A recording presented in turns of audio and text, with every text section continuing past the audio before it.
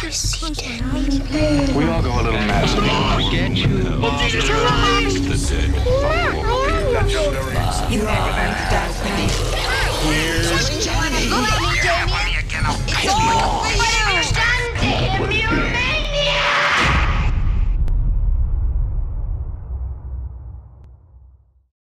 All right.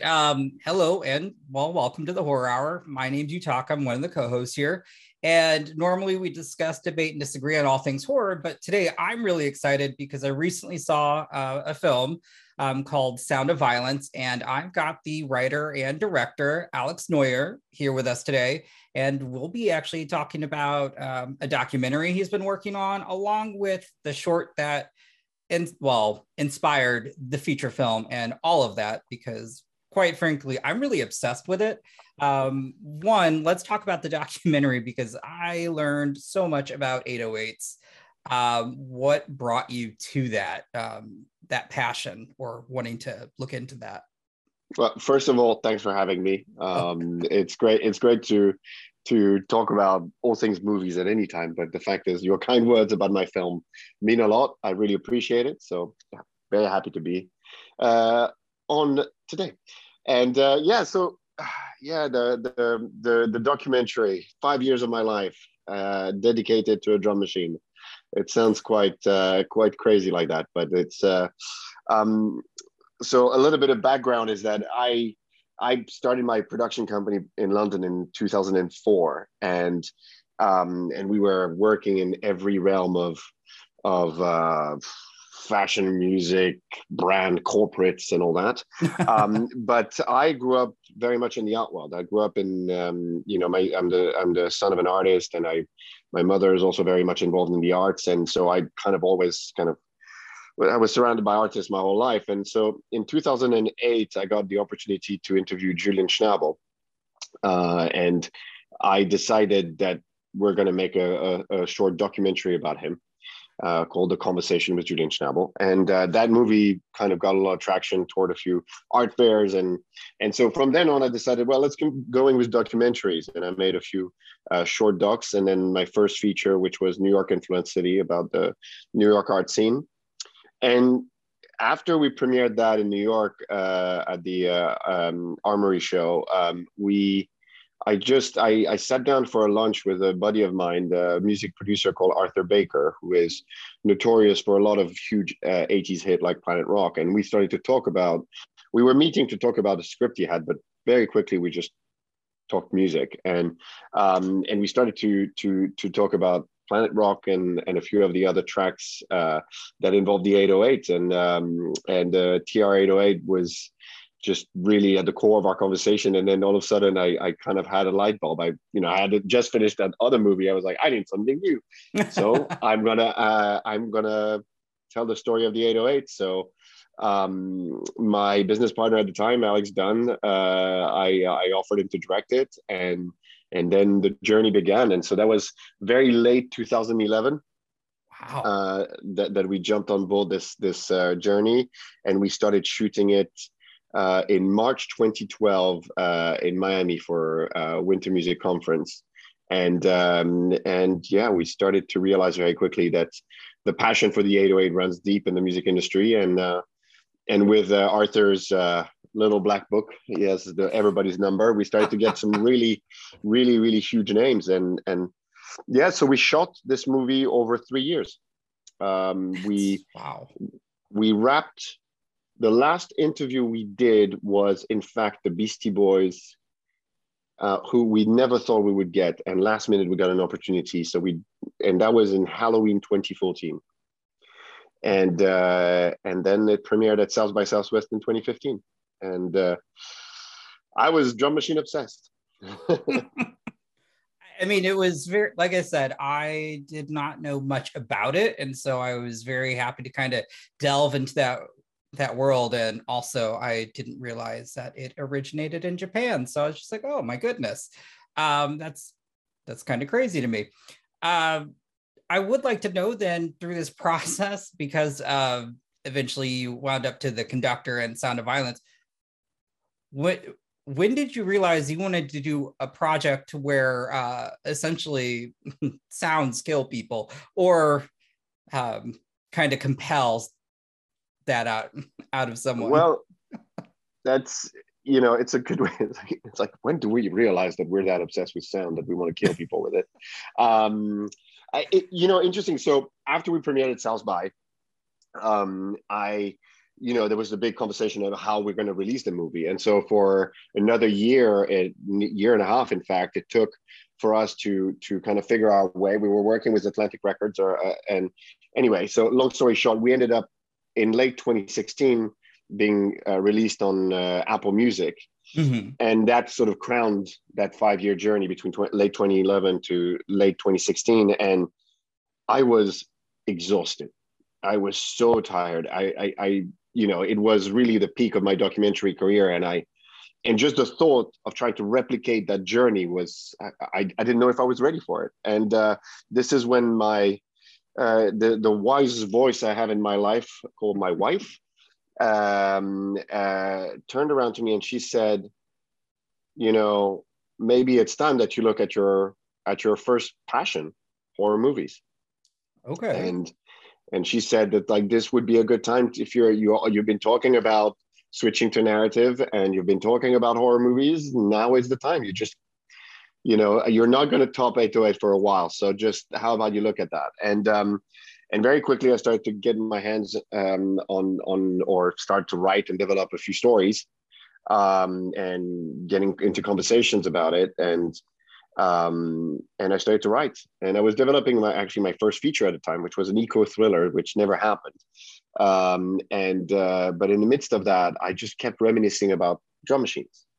So when the other thriller didn't happen, I took the family on a little beach holiday, and we were having a great time. And while on the beach with a glass of wine in my hand and everything being absolutely wonderful, I had a light bulb. I should kill somebody with a drum machine. Random thought at a random time, but that thought indeed. And so I came back, and at the American film market, that was in 2017. I met Hannu Aukia, who came on board to produce, and I wrote it. I made it. I tried to give it as much sense as I could, and Mm-hmm. And there we were with our 6.5 minutes of mayhem, and it's a weird one, because it's a short that starts very, very slowly, introduces characters kind of elusively, and then stuff happens that just turn it into there was a review that said that the reviewer wrote that it was a Sunday evening. I was sitting down to watch a short somebody sent me a screener for. 6 minutes later, I'm gulping at my screen, screaming, "Holy shit!" And I was like, that review is just. I guess I did something right in horror. It was. I loved Alexis in in both versions, I would say, in the Conductor and in Sound of Violence. But I just love that kind of grabbing their coffee. They're kind of upbeat, and you've got that novice, he just seems so unsure of himself. And so I just loved as she was coaching. I'm like, something's off here, something's gonna happen. And my God, that ending just, I was like, I was not expecting that. And then you kind of then have Alexis, in their own little world, just dancing. And, I was like, oh my God, this is brilliant. And I loved it.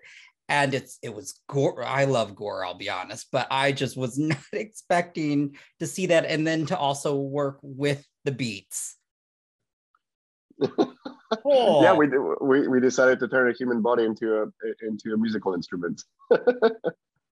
I mean, I'll put the links down below, because I want everyone that it was just so good. I mean, that was a wild ride in just 6 minutes. I was not expecting to go through so many different emotions, because I mean, I was happy for the kid, feeling so sure of himself.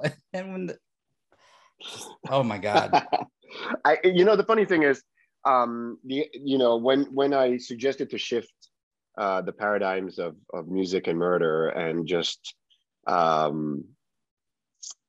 offer to just, to give somebody the opportunity to conduct this musical experiment, hence conductor, and to do it in such an elusive way. And I'm introducing Alexis in a very simple way. It's funny because I tried to help filmmakers, and I'm part of the horror anthology right now where we coach a lot of writing, and I'm often explaining that in horror in shorts we have the ability to not explain everything and to leave little moments of information that we believe is essential. And so in the trying to introduce your character is always important, but in this case I just made it this little cup of coffee at the beginning. That's it. And that's, for me, that was and interestingly, that's so the movie went on to tour many festivals as a short, won actually a few awards, and I was really unexpected because it was like me dealing with my drum machine demons, if you will. But the fact is, everybody was asking me about Alexis. That's what people were left with. This short is one of the most brutal gore shorts that was touring at the time, and yet non-horror people were enjoying it and asking about her. Yeah, I mean, I wanted to know more. Now, granted, I had already seen Sound of Violence, but after watching the short, I was like, I could see why. Like, I enjoyed Alexis as the character because there was a lot of complexities and just emotions. But man, did I also kind of enjoy Alexis in The Conductor, because I felt at that time it seems like she was in a different headspace versus where we see her in Sound of Violence. But I did, and the actress who played her and The Conductor was just so good in my opinion. Kelly is great. I keep seeing her on TV as well. She's like she pops up in a lot of things often. No, she's great, and she really it was I've been very lucky. The character of Alexis prompted some amazing performances, and it's interesting because obviously the Alexis of the short and the Alexis of the movie are very different. Yes. The treatment is very different. We couldn't do what we did in the short for 90 minutes. Impossible. It was too gore. It was too brutal, and also the dynamic of what worked in the story and the sort of surprise. How do we carry that in 90 minutes? So we had to reinvent, recontextualize, if you will, the character into this character thriller setting that we have in Sound of Violence. But yeah, it's I just I'm very, very lucky that my character seems to talk to amazing people. I mean, yeah, and speaking of Alexis, then, and obviously this is why we're talking, because after watching Sound of Violence, I just we were talking earlier, but I really have been enjoying the subgenre of horror films that are making music. It could either be just the sounds, the beats, or even vocals to now be kind of a starring role or supporting character more than just something. Not that it's bad if you just, because a great score is a great score, but I like it when I'm enjoying it when it's becoming part of the story. And did you find that to be somewhat challenging to do, though, within a feature? That was the core of what we transferred from the short to the feature. This idea of musical experimentation between using the sounds, the two types of sounds that are familiar in horror, because we know the music is a prominent part of horror, but shifting their paradigms so that we can actually make music with flesh and make music the weapon, if you will. So like that, the fact is everything we learned by making the short was super useful when we developed the feature, because Jaakko Manninen, who did the music in both, so he did it on his own on the short, but in the feature he was alongside Alexander Burke and Omar El Deeb. And we had also in both, we had Jussi Tegelman, the Finnish supervising sound editor who works with Sam Raimi regularly, and who's also a musician, so he understands the sounds of gore and the sounds of and musical rhythmics. So we had those people who were already kind of part of the experiment, and so as I wrote, I had people to send my weird ideas to. So I was because it couldn't just be a drum machine anymore. So it had to be more. I mean, I made sure that the drum machine part was in there, but I had to expand. It's a symphony now, so I need to create all those things together. Listen, this was a crazy idea that somehow galvanized absolutely amazing people to whom I'm extremely grateful to make it work. And the fact that Jasmine is a musician herself obviously helped, because she had obviously a deep relationship with the character, but also as a musician, she had an interaction with the setups that she read as well musically. So and you can see it in she understands groove in that way, and so yeah. Oh, well, I really enjoyed. I never knew what, and I'll probably butcher this word, but synesthesia. I believe I never actually knew what that was until after seeing this and then researching that, because I also found that was very unique in terms of, when I guess as an audience member, being able to actually also visualize that was actually quite nice. And it certainly added more of, I would say, emotional stakes in terms of, now I can see why, I always wonder which would I, be more upset with, the loss of sight or the loss of hearing. And I would probably say it's the loss of hearing, just because, again, I love music, and I really kind of enjoyed how you displayed that. And I guess obviously as the story goes on, and we see that Alexis is really experimenting. Did you, as the writer, kind of have fun with some of, I guess, the contraptions or the way that she would elicit those sounds? I mean, first and foremost, just going back at the beginning of your question on synesthesia, we needed to formulate a visual way for the audience to capture her motivation. And that is where sounds are tricky, because the reaction to sound is such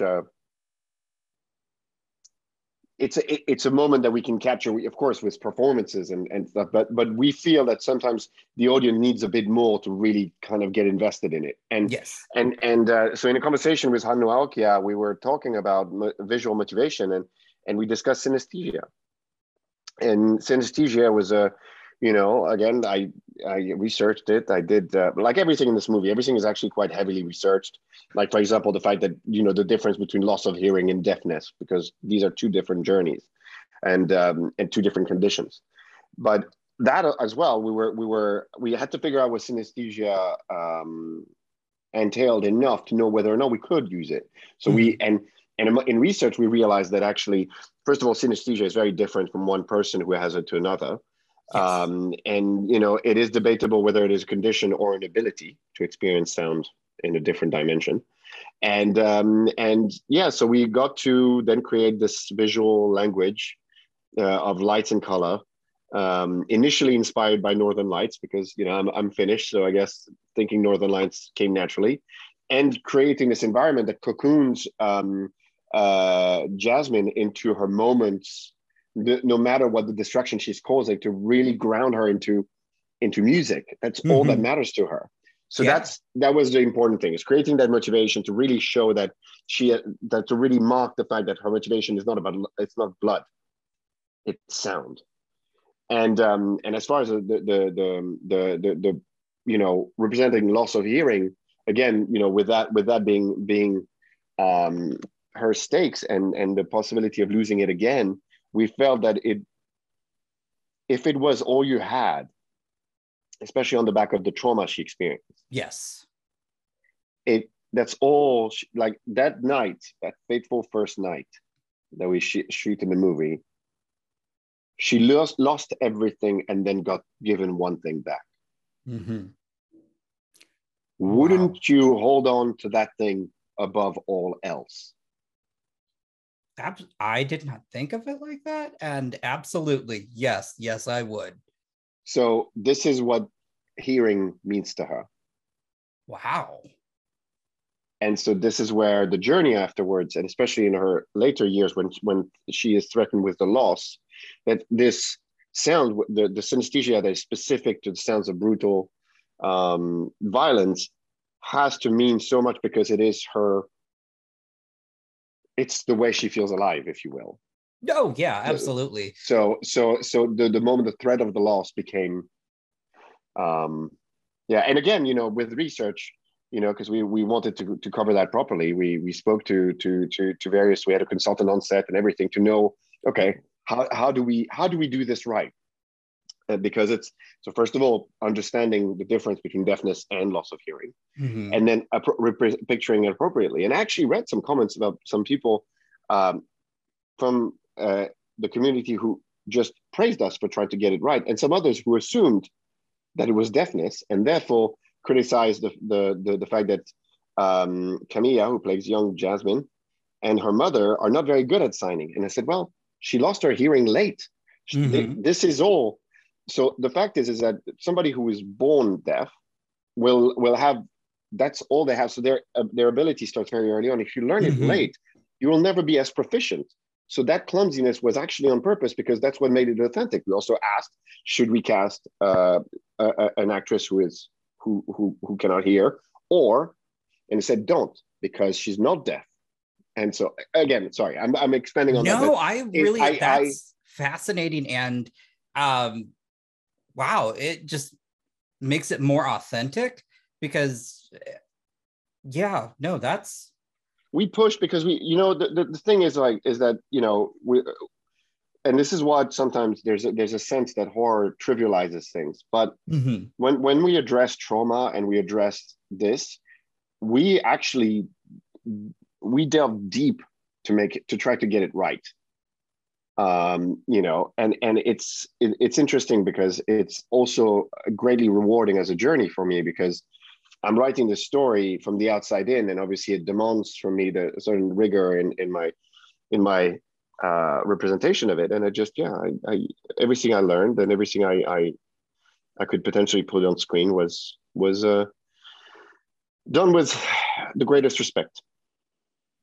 I mean, it shows. I will say, obviously it's still a horror, but I will say I was kind of, well, not kind of, I was emotionally gutted because you actually also showed something that I personally that the fear that I had for Alexis, as also during this journey, she's still kind of struggling with her music creatively. And so as she's already experimented at this point and she's, displaying it to the class, and they are just, well, they're not having it. And then she's somewhat crushed. And then obviously the hearing at that point going in and out. And then I mean, my heart was racing because what's going to happen now? I would like to know what it was like on set that day. That was just a very emotional and impactful scene, in my opinion. We had a few moments of deep emotion on set.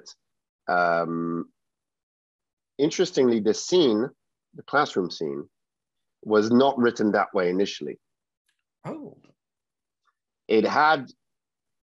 Technically she was supposed to lose her hearing after. Ooh. But we just felt that, again, this is her moment of saying, hey, this is something I've done. This is like, and yet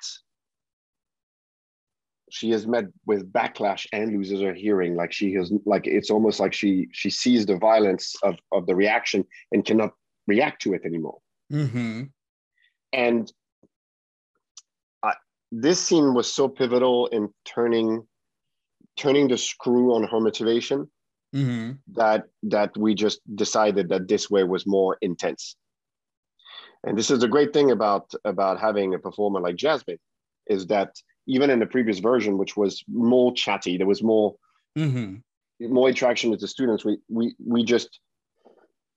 We always had this real sense of loss, as far as Alexis' characters from Jasmine, because she has an ability to act with her eyes that is just second to none. And so in that moment, the way she was looking at the students was always so on point that we had the material to really make it about that. Because that's all she's like. She can't hear them, but she can see them. So she sees the rage. Yeah. And she can, and so anyway, this moment was, we just turned it up to 11 with the concentration of the moment. And I every moment on set has been a joy to shoot, and it's true that this one was a fun day. It was a complicated day because a lot of students, a lot of things, it's a lot going on.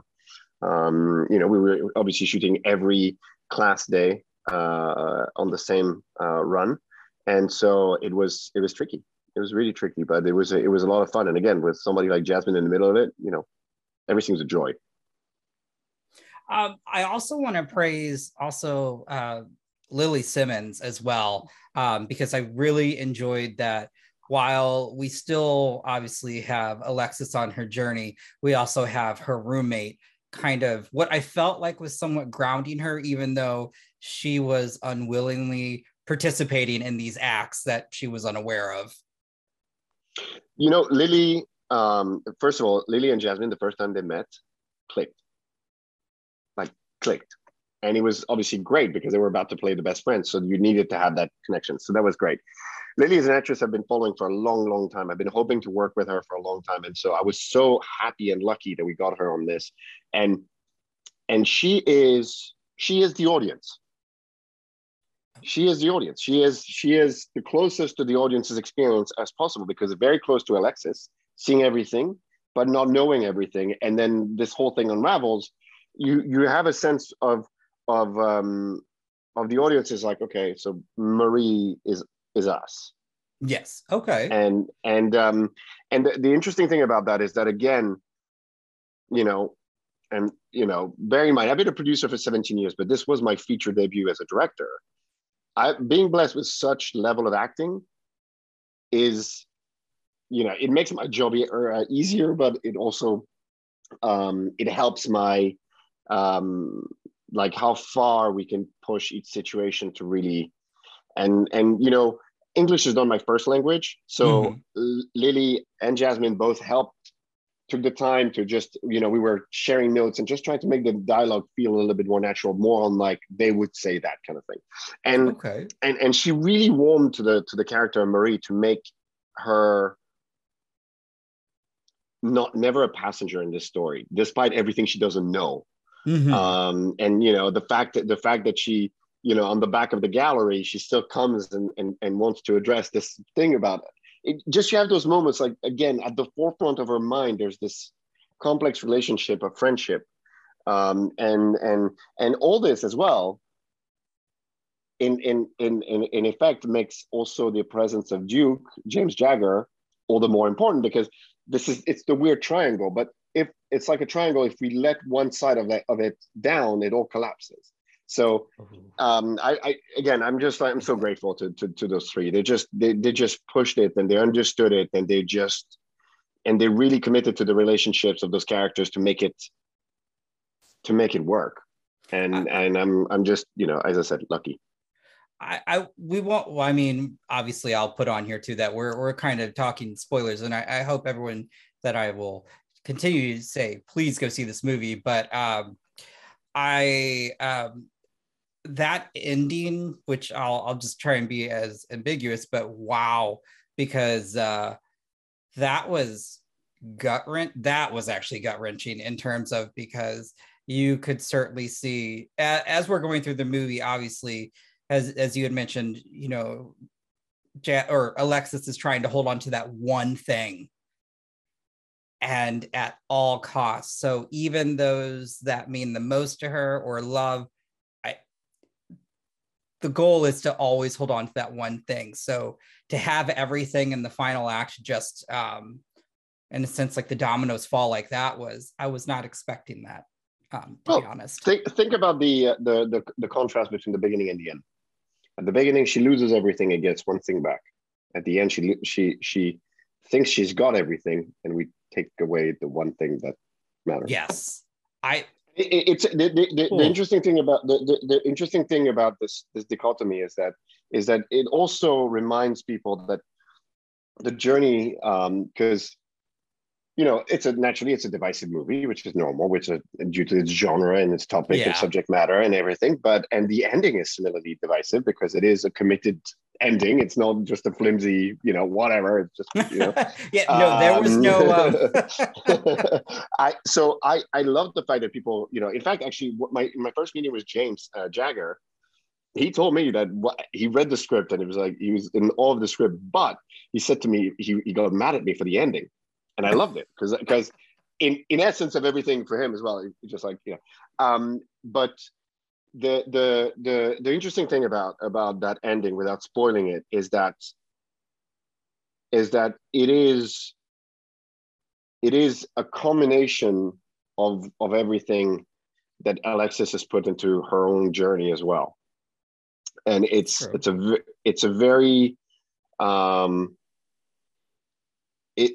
it's meant to also anger as much as it's meant to because it's not that I'm trying to shock or I'm trying to do. No, I'm just saying. So a lot of people will have asked me, "Are you expecting us to sympathize with her?" And I said, "No, I'm not asking you to sympathize with her. I'm just saying, just listen to her, see what she does, try to understand her, not forgive her. She does unspeakable things." But absolutely, and that ending. What is interesting to see is to see everything that is gained and lost in that really weird mayhemy moment. I will say I think there was the classroom scene probably is where I sympathized with her, but everything else, I mean, I felt for her, but at the end of the day, she's still a killer. So I'm like, ugh. But I think part of that, though, I could totally see was also Jasmine's performance. Like, it was hard not to. In my mind, I was just rooting the entire time, but I'm like, you're still very bad. But I get it. I was like, the other thing that I also was one of my favorite things is while you still have this complex and emotional journey or story, I loved the bits of gore. Well, there's actually one scene in particular, but this movie is gory, and it that satisfies me to my core. I would. And here's the answer. Here's the answer to that. It's not as gory as you think, and I'm serious about this. A lot of people feel at the end of the day that they've seen a lot more than they have, and I'm going to send you to the short. Oh, that's true. As a measuring tool, and then the you look at Sound of Violence. It's just the experience is so much going on with the especially with the synesthesia that we actually perhaps think we see more than we do, and also remember whose perspective we're always on. That's actually, man. I can't wait to rewatch this again now. I'm going to have to think about that. I watched the short multiple times a day just because I really enjoy it. And it's, thank you. But that puts things into a different perspective. I will have to, I just keep thinking of the studio scene because was not expecting that. I mean, I thought something was going to happen, but well, revisited and look at the camera work. Oh man! Oh, that's exciting. That's exciting for me as a viewer. I will do that actually. I guess bearing in mind as well where it is in the movie, and this is I'm gonna keep this comment spoiler free, but think about where we are in the movie and just a pivotal moment that we have, and look at the perception changing between Wow. between pre-classroom and after classroom, and then I'll just I'll leave it at that. Ooh. Yeah, That's it's a lot of it. Like it's funny because it's we were limited obviously in resources. We didn't have everything possible to do, and and therefore there's of course some shortcomings in this film that I'll completely own up to. But the one thing that we have is like, okay, I'm going to make myself sound a bit pompous now, but this my favorite quote from Kubrick is, I don't always know what I want, but I know what I don't want. And meanwhile, my crew says that I'm very clear about what I want. So make of that what you wish. And just there's a lot of things that are very intentional there. And also there's a lot of Easter eggs. Oh, this actually just makes it more enjoyable now in terms of, I love rewatching films, especially if I enjoy them. And this is a film that I'm looking forward now to revisit, because I will pay attention to that, because, I think honestly, the first time that I watched it though, I mean, I picked up on a few things, but I will say, I think I was just so in tune with Alexis that I guess I kind of had some blinders on and didn't pay attention to, maybe I was kind of like Alexis, and I didn't pay attention to the surroundings, as I was solely focused on Alexis. And to be honest, every time there was a pivotal moment in the film that centered around music, like I would say I was probably hyper-focused then, because that was, I will then ask, as you stated, you wanted to, you couldn't just have, I guess in the short, you have that one kill, but in this you have different ways. And I would say the one that I found the most clever, because I also didn't see that coming, just the harp situation and how that, where I have to ask, where did you come up with some of these designs, or you just don't worry, my experimentation is fine. I haven't found the body. I mean, maybe that's all that matters. No, it's you know what? It's interesting because again, I had a deep relationship with drum machines, obviously because of the documentary. So my understanding as well, there's a logic to the idea of the violence of beats. It's kind of I didn't have to sort of explain that one too much because.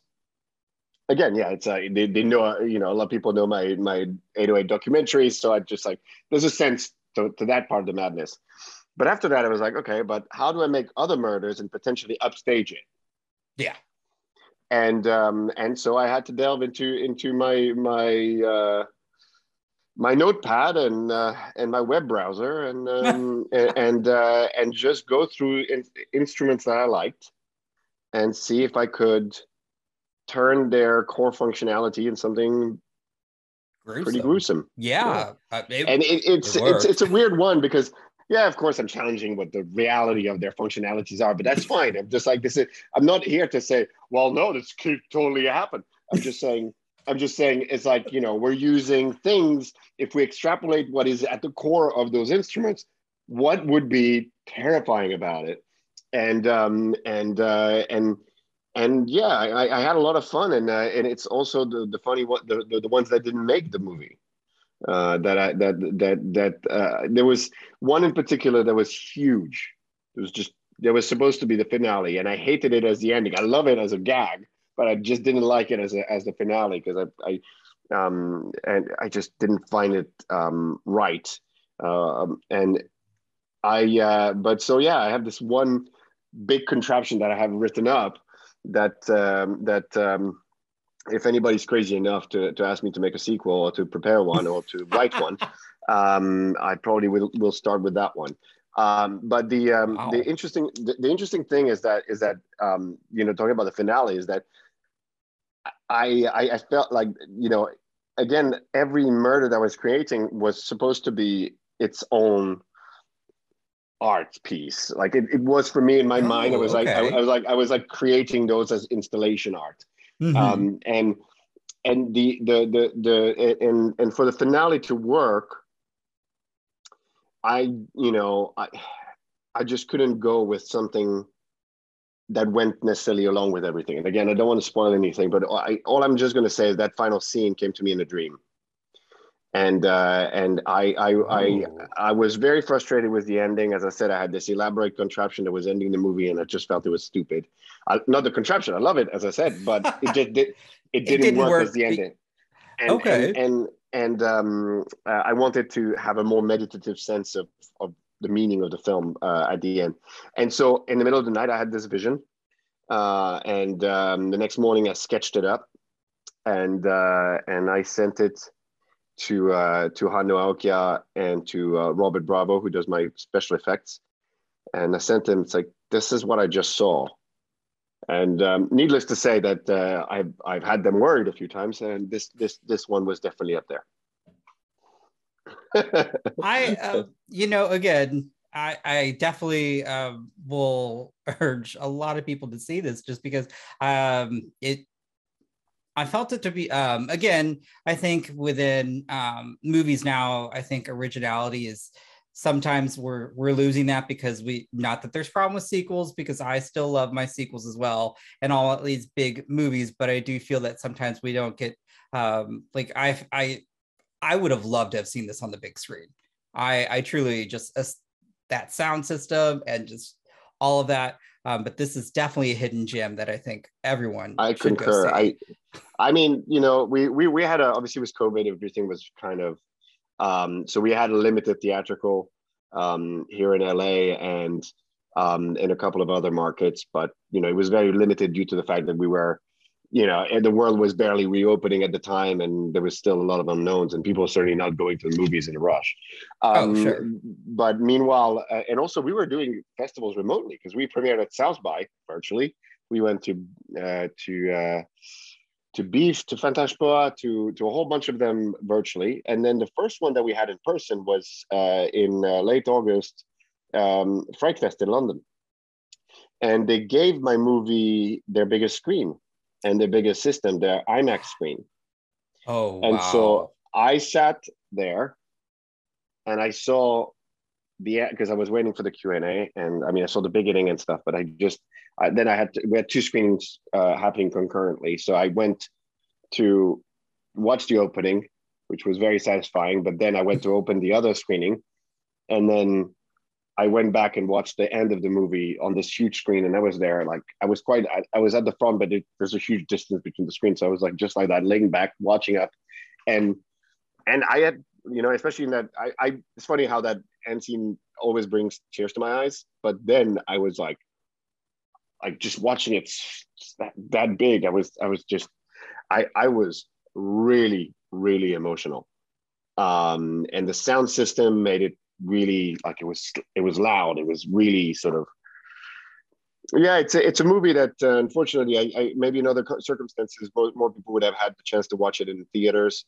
But just to continue with our luck with that, we just had a nationwide release in Finland, which was very exciting because we just finished our festival tour in Helsinki in Finland, and Jasmine got to finally come along to a festival, and I saw. it was in my home, you know, my home country and everything, and Oh, then and that was great, and then after we get our nationwide theatrical, and the government shuts down the theaters. oh no. It was clearly because of my film, because obviously it was Yeah. my film. It was because of the surge in COVID. It was just like, oh my god, like this is it's a funny thing, but that aside, it's just we got to do a few festivals in person, and that was great. You know, I Fright Fest, Sitges, Night Visions in Helsinki, and that for me was always that's always different, because this movie, watching it in a theater with an audience, so it's a different thing when you premiere a movie virtually, because obviously people tend to be distracted, double screen, blah blah. You Oh, put them sure. you watch my movie sat down in a theater, and you can munch on your popcorn because I'll be louder than that. I will tell you, this is a movie I didn't want to take my eyes off of. So it had my full attention because the opening was also jarring. I wasn't expecting, again, that's why this film was just so good. There was just so many unexpected things happening. But Thank you so much. Again, there were times that you could certainly relate to the characters. And I do also, just because we talk about diversity representation, and this is why I also am a fan of Jasmine, because she is queer and is openly playing like these queer roles. So I was happy to see that, and it was very natural. It didn't it was just, to me, it was beautiful. Like, I was just so happy to see that. I appreciate it. I really do. And this is, I tried to write this script with an open mind of questions, essentially, because, I'm telling the story about queer Black women. I need to write it with open question. And then when I got to meet Jasmine, she met me the rest of the way, if you will. She brought her authenticity to make sure that first of all, she was very happy that the movie had no stereotypes or cliches. Exactly. Yes. But she also, that was obviously great to hear on our first meeting. And but then on top of that, we constantly made sure that she felt that the representation was correct. And also what she really liked, which also matters to me, is that she is a queer Black woman, but that has nothing to do.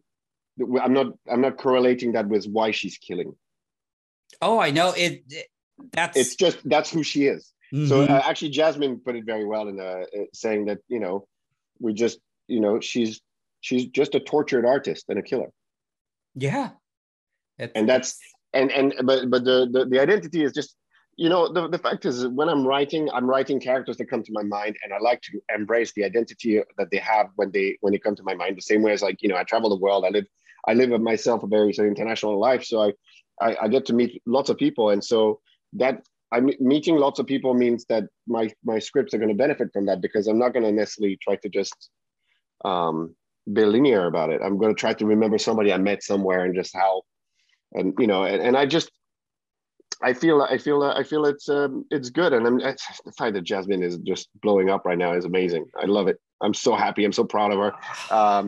I've seen Scream, and I've seen Yellow Jackets, and occasionally we get mentioned as a subtext, like, by the way, she's also in this.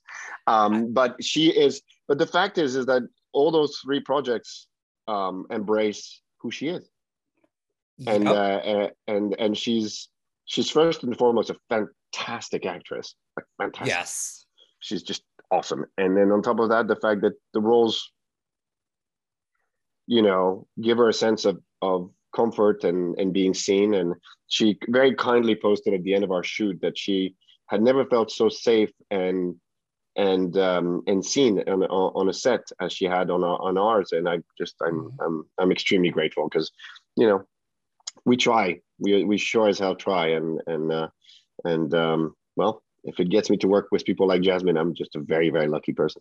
It came across, like I said, for me, it was nice to see it.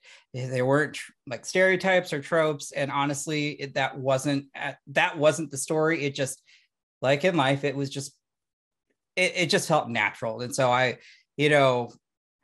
mean, if you ever need a fat, gay, bearded Asian, you can call me. But I will say I love Jasmine, but I just enjoyed this story because it felt just authentic, and I think you did a great job. Thank you so much. Thank you so much. I think all the actors in this were phenomenal. And I also want to shout out, because I really also still enjoyed the police woman. I mean, I was like, Tessa Monroe. Yeah. Detective Fuentes.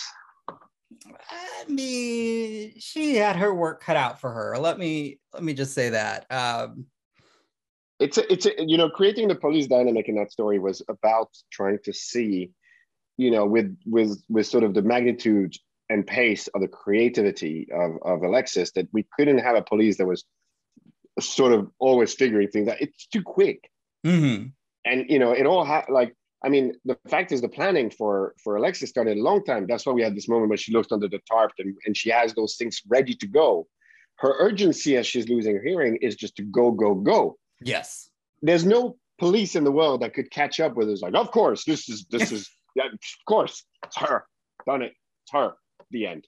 No, I just wanted to have a police that just it was as taken aback as the audience, you know. It's very true. And I just yeah, we wanted her to be able to recognize the basics of music and maybe find a correlation into this. But the interesting dynamic with a police playing catch up in this situation is just, and even her connective points throughout are very serendipitous because it's still so absurd to her that I had fun with that.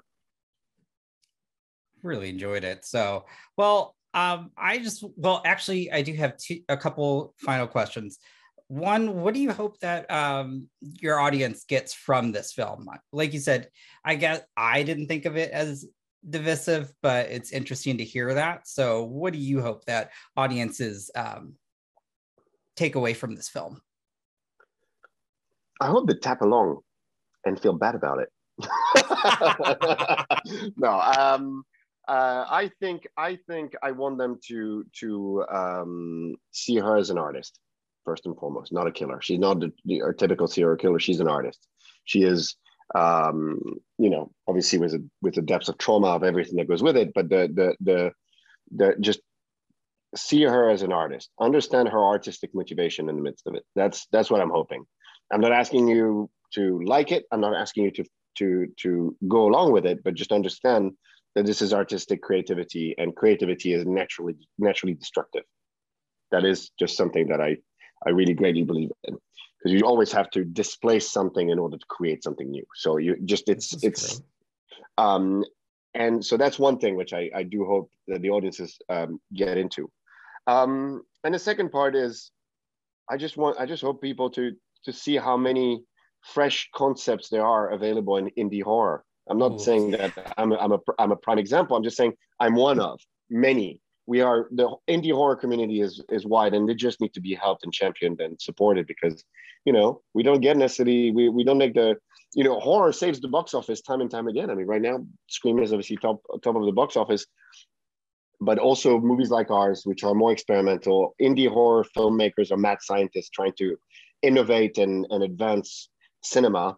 And I just hope that people just with a movie like ours get to give it a chance, give a chance to indie horror, because there's some really crazy stories to tell, even though they have flaws. That's okay. We don't have the budget not to be perfect.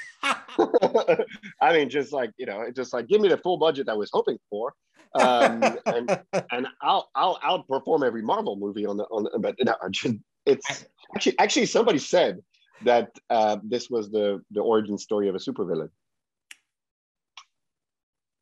I mean, that's not a bad take. I like it. I like this idea. I like yeah, I would like to explore that. I mean, if you tell me that we're going to get a sequel because of that, I would love to see that. I haven't been approached yet for a sequel. I hope somebody will, but because there is an idea. There's a story. Oh, that's exciting. But and it's very different. It's like kind of it's because we obviously build a universe, and the funny thing is to also shift that universe on its head. So anybody who wants to get into that knows where to find me. I mean, I like that idea. That would be amazing. I guess then my final question then before I wrap up then is, speaking of indie horror or just horror in general, has there been anything this past year that just either, I mean, because I think we had a lot of great properties come out, but what surprised you, or what were you what surprised you the most this past year? Well, first of all, I think it's been a great year for horror. I think there were some really, really great titles. I think probably one of my favorite might be Censor. I think Prano is going to be a superstar. I think she is just I mean, you know, every time I get featured in the same list as her, I feel like, That's awesome. and I got to meet her, and she's great. And you know, I feel that I think we, you know, in the realm of horror and comedy, it's very hard to mix genres. It's really, really, really complicated. It's hard to sell as well, but it's tricky. And I think we had a great example with Josh Rubin's Werewolves Within.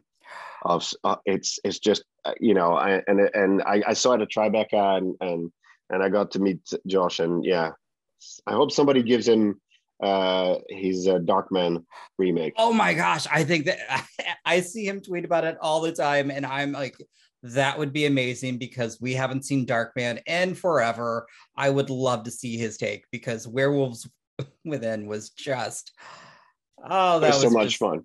And really I'll leave you with was. one more thing. I think in 2021, another thing that was good for horror was actually it's not about a movie. It's about the horror community. I think with platforms like Clubhouse, we kind of really came together and got to make great connections and conversations around horror.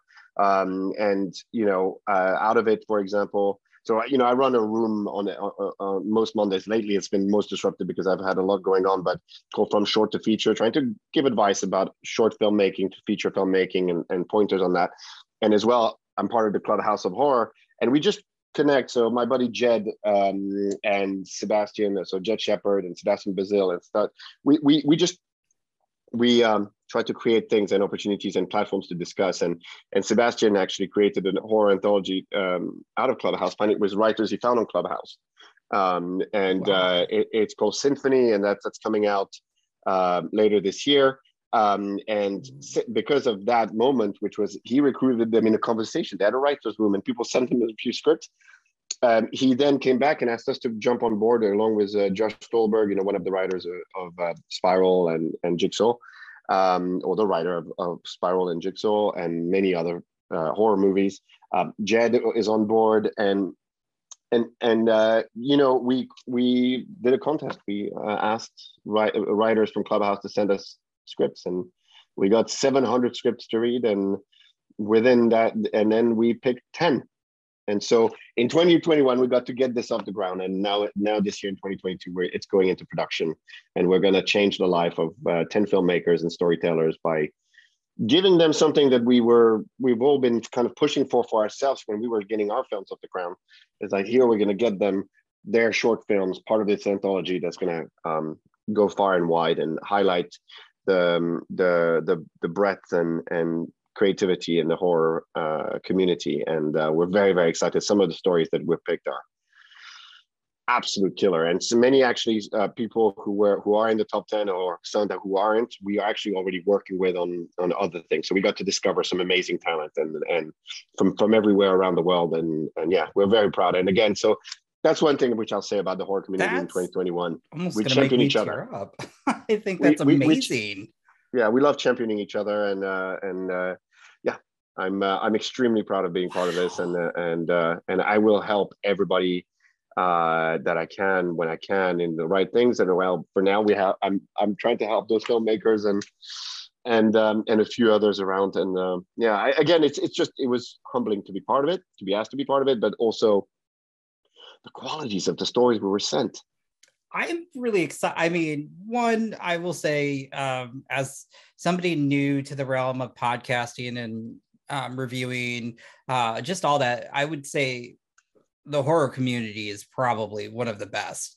And so to hear that, that's really awesome. Also, just that means there's just so much talent out there. And so it's really great to hear that you all are giving a voice to new creators. I'm excited for that. And you know, and I can tell you the horror world is diverse. The stories come from everywhere. They all tap into many cultures, many backgrounds, many stories, many individuals, and it's just, and this is what's going to make horror so good. As it, you know, horror is not a trend. It's a constant of things, because we always get put aside as the weirdos, but fundamentally, we also are the creators and the mad scientists. And I can tell you, like, all those amazing diverse voices that have come to us with those amazing stories, we can't wait to just elevate them and just do everything we can to champion them, because Man, they're good.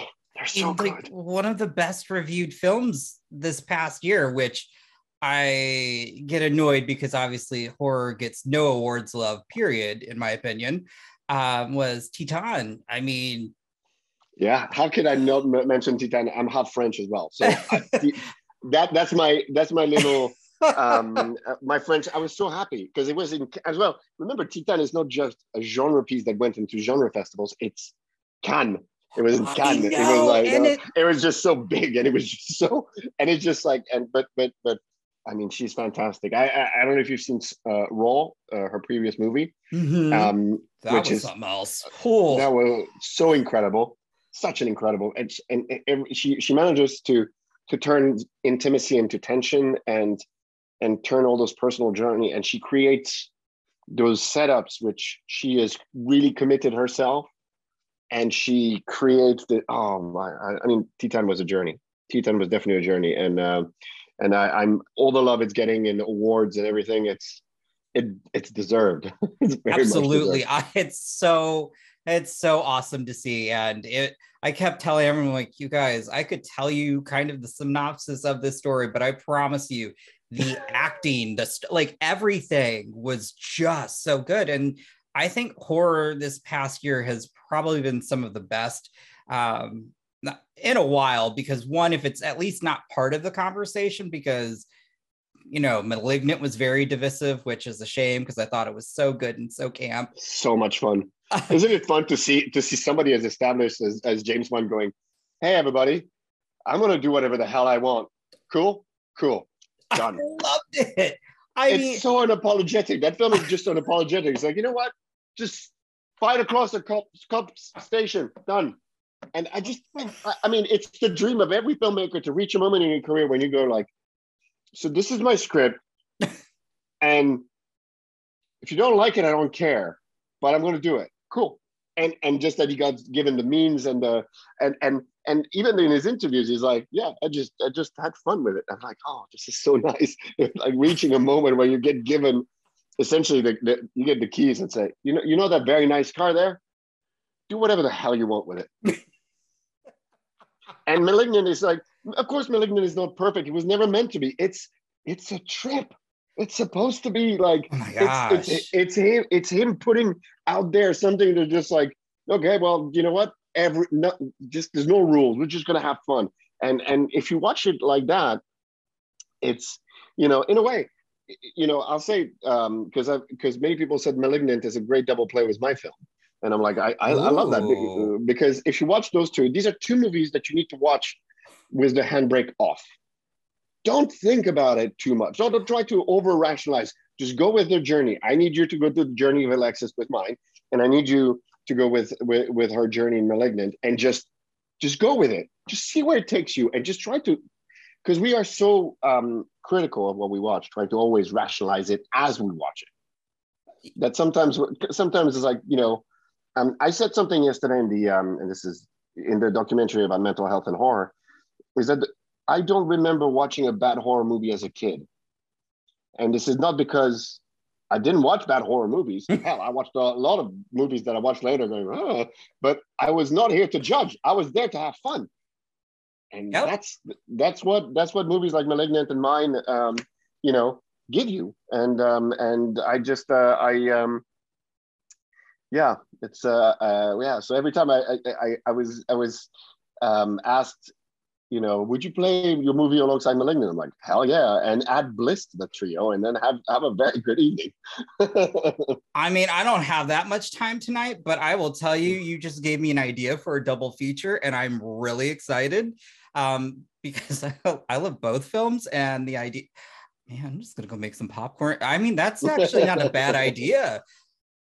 Oh, that's the other double play. Bliss Sound of Violence is another, double play.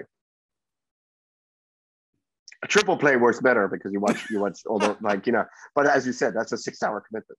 Oh, yeah. I could do that this weekend though. Hours, right? I mean, it's 4.5 hours. But it'd be worth it because either way, I would also like to say I'm very humbled and honored that you took time out of your day to speak with me, because this was really fun, and it was great hearing about the film and just hearing. Well, it's also great to when you get to meet filmmakers, but then you find out just what you're doing for the horror community. I got to say that's fantastic, and I also that you're a part of the mental health and horror documentary because I can't wait for that to be completed as well. I got emotional. I got emotional during the interview. I mean, I'm kind of getting a little misty-eyed just hearing your passion for horror, what you're giving back to the community, and my gosh, just stand up, dude. In my opinion. So. Thank you so much. That's so kind of you. I mean, this has been so much fun, and I'm very glad you reached out because as I said, I saw your excitement about the film, and there's nothing I love more than just to have a talk like that. I'm excited to chat about this film that is not, it's an unusual film, so I appreciate it. Well, it's just done. I thought it was done so well. It's definitely one of my favorites of this past year. I actually need to go download the soundtrack now I'm thinking about it because I would like to listen more to that as well. We haven't released it, but I can I think the funny thing is because it's so specific to the story, and it's in a way you listen to it, it's so specific that it's just hard to imagine how. But we actually have been recently now approached to release it, so it might come soon. I mean, I would buy it. I really would. And I mean, I might, with my music industry sort of background, I'd like to see it remixed. Ooh, oh, that would be really good. So who knows? Maybe as we approach the 1 year anniversary of the release, maybe that's something we'll put out there, a remix contest or something. Oh, you heard it first, people. You heard it first. That just has me so excited. Like, oh my goodness. I again, lately, like I said, music and horror has just been so good this past year. Oh my goodness. Well, again, Alex, I just want to say thank you so much. If I had my other co-hosts here, they'd be like, subscribe, all that good stuff. But honestly, I'm just so blown away by this. Was truly wonderful. I want people to go see this. If you have Showtime, it's on Showtime. If not, I believe it's on video on demand, or you could just it's on all the digital stores. And if you're not in the US, it's out right now in the UK as well. All the digital stores and streaming on Sky, and it's out in Korea. It's out in Finland. It's out in Sweden. It's out in a whole bunch of countries. But anyway, so just look it up, and if it's not out in your country, just riot. Yeah. Especially the French. We're not out in France. We're not out in France. What? Yeah. I mean, yes, it's out there. Go watch it. I promise you will have I have a feeling now, as we've talked about it, everyone's going to have a different emotional experience with it, but the journey is amazing. So thank you. And with that, I will just say goodbye. And again, thank you. Thank you so much. This was great fun. You have been listening to the Horror Hour. See you next time.